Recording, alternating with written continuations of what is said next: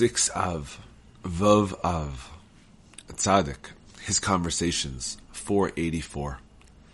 I once heard the Rebbe say that the phenomenon found among Torah scholars, where each one wants to specifically bring out a new halachic ruling, can in fact be a strong expression of the evil urge. 485. He said, a chapter of Psalms well said is like a drink of punch. 486.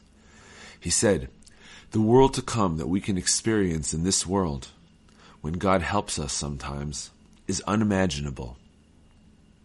487. He said, the Tzaddikim are committing an error in delaying their prayers past the set time limit. 488. Kaf Kela, the hollow of the sling, an expression for hell, has the numerical value of 300.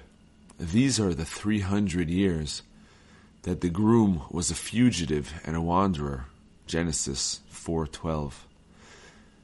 There is a whole story about the groom, how when he came out from the bridal chamber, he wandered from house to house and from city to city, etc.